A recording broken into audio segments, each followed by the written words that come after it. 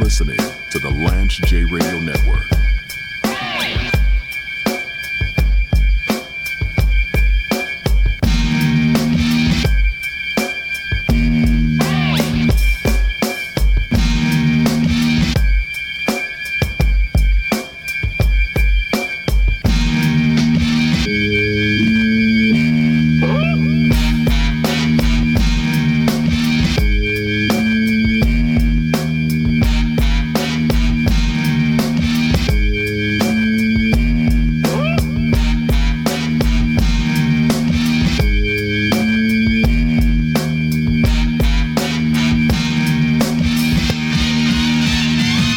So most of the DMs that I get on this show are from people that are looking to launch their own business, or they have a question about entrepreneurship. And I love answering those DMs. And some of the fundamental principles that I preach on this show. And I love talking to entrepreneurs, and I love, if you're listening out there and you want to launch your own business, obviously feel free to DM me at Paragon 7 Studios on the gram, or find me on LinkedIn, James Lewis III. I love helping people to launch their brands or to talk through. Sometimes you need to talk to someone that has gone through those steps. I made a lot of mistakes on my path to entrepreneurship and spun my wheels for many, many years. I don't want people to spend 6 years, especially if you're in media. Because there's this misnomer that you got to be at the Gilly Wallow level, or you got to be Eric Thomas, or you got to be Joe Rogan, or you have to be a superstar like Kevin Hart or Fat Joe or someone like that to have a phenomenal media entity. And that's just not true. You don't have to have a blue check mark to make this work. I'm living proof. I'm just a regular Joe Schmo. Now in healthcare, I have a good reputation. I've worked really hard, but I wasn't a CEO.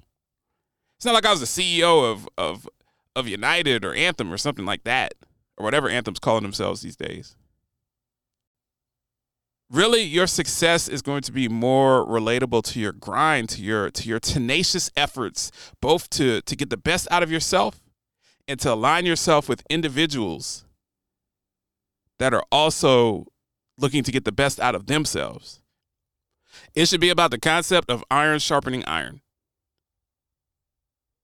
And rather you're like me, you're trying to build your own media empire, or if you're trying to open a law firm, or consulting practice, or medical practice, or whatever you do for a living, you want to take the fundamentals of professionalism and work ethic into that endeavor. And if you're professional and you have a strong work ethic, you're going to position yourself to be successful. There are no guarantees, because it's a competitive marketplace out here. And you can have a great product, but if nobody knows about your product, you don't have a big enough platform, then you're going to run into some challenges, and then you have to have cash flow. One of the things that helped me to launch Paragon 7 Studios is to be out of debt, out of personal debt. I even downsized some of my living space to carry some financial revenues over so that I could launch my business, which I made a 3 or 4 to 1 ROI on. Because when I opened my business, it's very funny. When I was working for Blue Cross, I would take Blue Cross's money and their bonus money. I go out and buy Gucci loafers. I go out and I buy Louis Vuitton belts and duffel bags and bucket hats. I got Gucci bucket hats all over the house. Balenciaga. Not to even get into Jordans. I have so many pairs of Jordans that I have never even worn.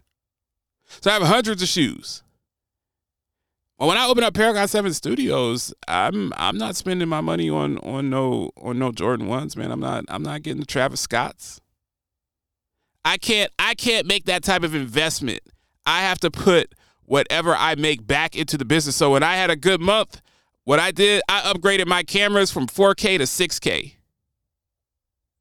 I went Blackmagic cinema camera. And when you own your own business, you're looking at it from that perspective, because the goal is, I don't make an ROI, right? When I go out and buy a new pair of Fear of God Nikes at $700 off of eBay, I don't make money off of that. When I go out and I upgrade my cameras, that makes me a better consulting firm. I'm able to get more contracts. I'm able to employ more people.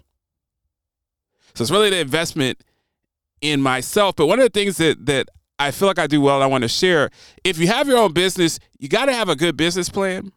Anyone that's interested in sponsoring my show, so if somebody, especially the Healthcast, somebody hears the Healthcast, or they see me on LinkedIn, or they see me at a conference, or they see me speaking, and they say, hey, James, we see what you're doing. We like what you're doing. We'd like to invest. We'd like to be a part of it.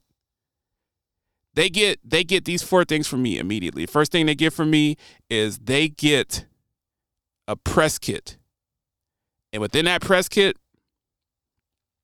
it's a 3-pager, gives you a history of the Lance J Radio Network, what I've done in healthcare, what I've done in media.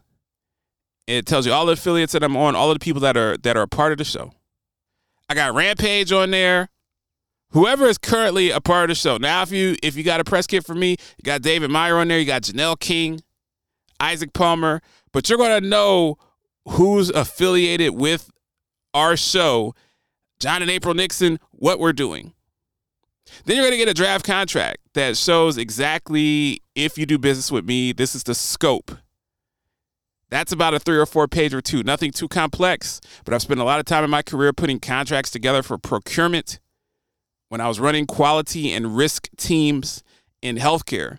You're going to get a 7-minute demo of the show. If you're looking to invest from the healthcare perspective, you're going to get content. It's going to be John Gorman. It's going to be Jeb Dunkelberger. It's going to be people that I've interviewed that are in healthcare. If you're not a healthcare entity, then you're going to get some stuff with me and Rampage on there. Or some interviews, like last week, I was doing a salute to my man Rampage as he dropped his show, Summer Madness, on Sirius XM, Rock the Bells. You're going to get an interview with Special Ed. You're going to get an interview with Freeway. You're going to get some of the classic interviews we did with Pete Rock, stuff like that. And then, most importantly, you're going to get an impact report. I send everybody who sponsors my show a monthly impact report showing exactly how many podcast downloads there were, how many affiliates I'm on terrestrial radio, and what the listenership based on the Nielsen Arbitron ratings is as of the last reported month. And you have to do that. You have to be transparent with people. Somebody's going to invest in me. I'm going to invest and put that report together so they know if it's a legitimate proposition for them to do business with me or not. And I talk to so many people that reach out to me. Some of them call me directly and they want to get their business popping, but they don't want to do those things. And I say over and over, people are lukewarm on themselves because it's not all glitz and glamour. When you see somebody that has their own business and they're an entrepreneur and maybe they're successful, maybe they're getting a new whip, maybe they're getting a boat, maybe they're getting a new house, maybe they're taking their spouse to Turks and Caicos, there's a lot of work behind the scenes that you don't see. Entrepreneurship is not the same as when you work for a big firm and you're guaranteed that you're going to have a check every month. I could have a great month. I could have a 6-figure month. That actually makes me want to grind harder because if I don't, that can evaporate very quickly. You're always out there trying to get better. You're always out there trying to make your clients happier. It's a constant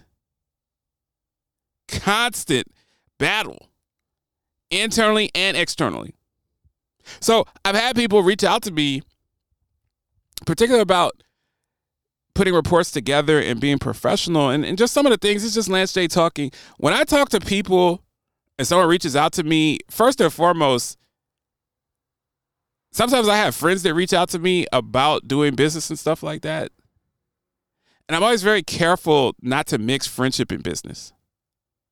Because I could have known you for 20 years, could have went to high school, college with you. I could have known you since I was a little kid. When I'm talking to someone, I'm talking to them from a business context. I'm not your friend. I'm not Lou Baller. I'm not the homie James Lewis. That's not who I am. We're talking business. And sometimes in business, you got to have hard conversations. You got to be brutally honest with yourself about your craft, about your talents, about your market reach.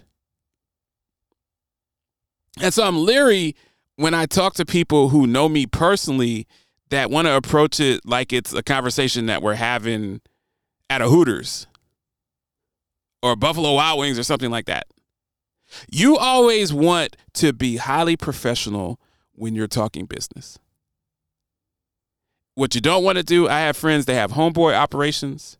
They build their brands around their buddies and their homies, and that's cool when you start. But when you want to make that leap to being a revenue-generating entity, I'm not saying you leave your people behind. I'm just saying that you have to put guardrails in place to make sure that it stays a business.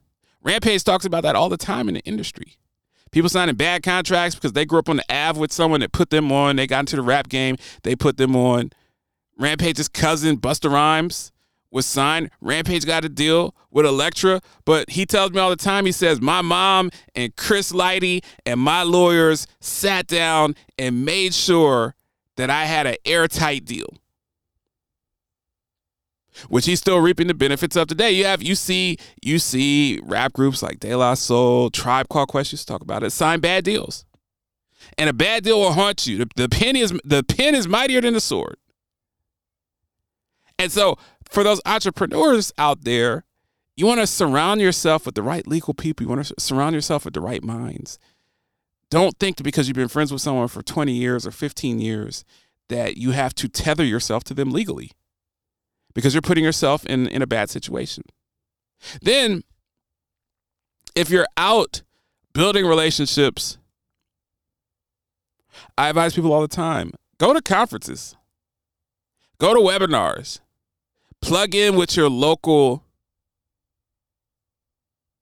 urban league, plug in with people that are experts in the field that you're either in or want to be in, because there's strength in numbers. A lot of times, I've gotten so much traction over the years from going to Rise, from going to AHIP, from going to all of these conferences, going to BUI down in Jacksonville. I didn't want to fly from Phoenix to BUI, man, all the way to Jacksonville, which is not a good airport, not an easy airport to get in, but it's the relationships that you build, the chance to speak at some of these conventions, the chance to meet people who are moving and matriculating in their career such as you are.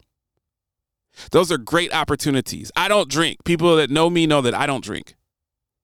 But to go out and have cocktails with people that are director level, and then they become VP level, and then they become C-suite level, and to have fake cocktails with no alcohol in them, well, spending that time in downtown Chicago at the Blue Cross headquarters, having drinks with people, even though I don't drink, was very valuable to my career.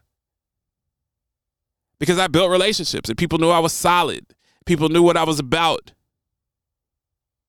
You always have to take your craft and you always have to take the business element of entrepreneurship seriously. Don't just think of it as that I create content or I have a business or I have something that people patronize.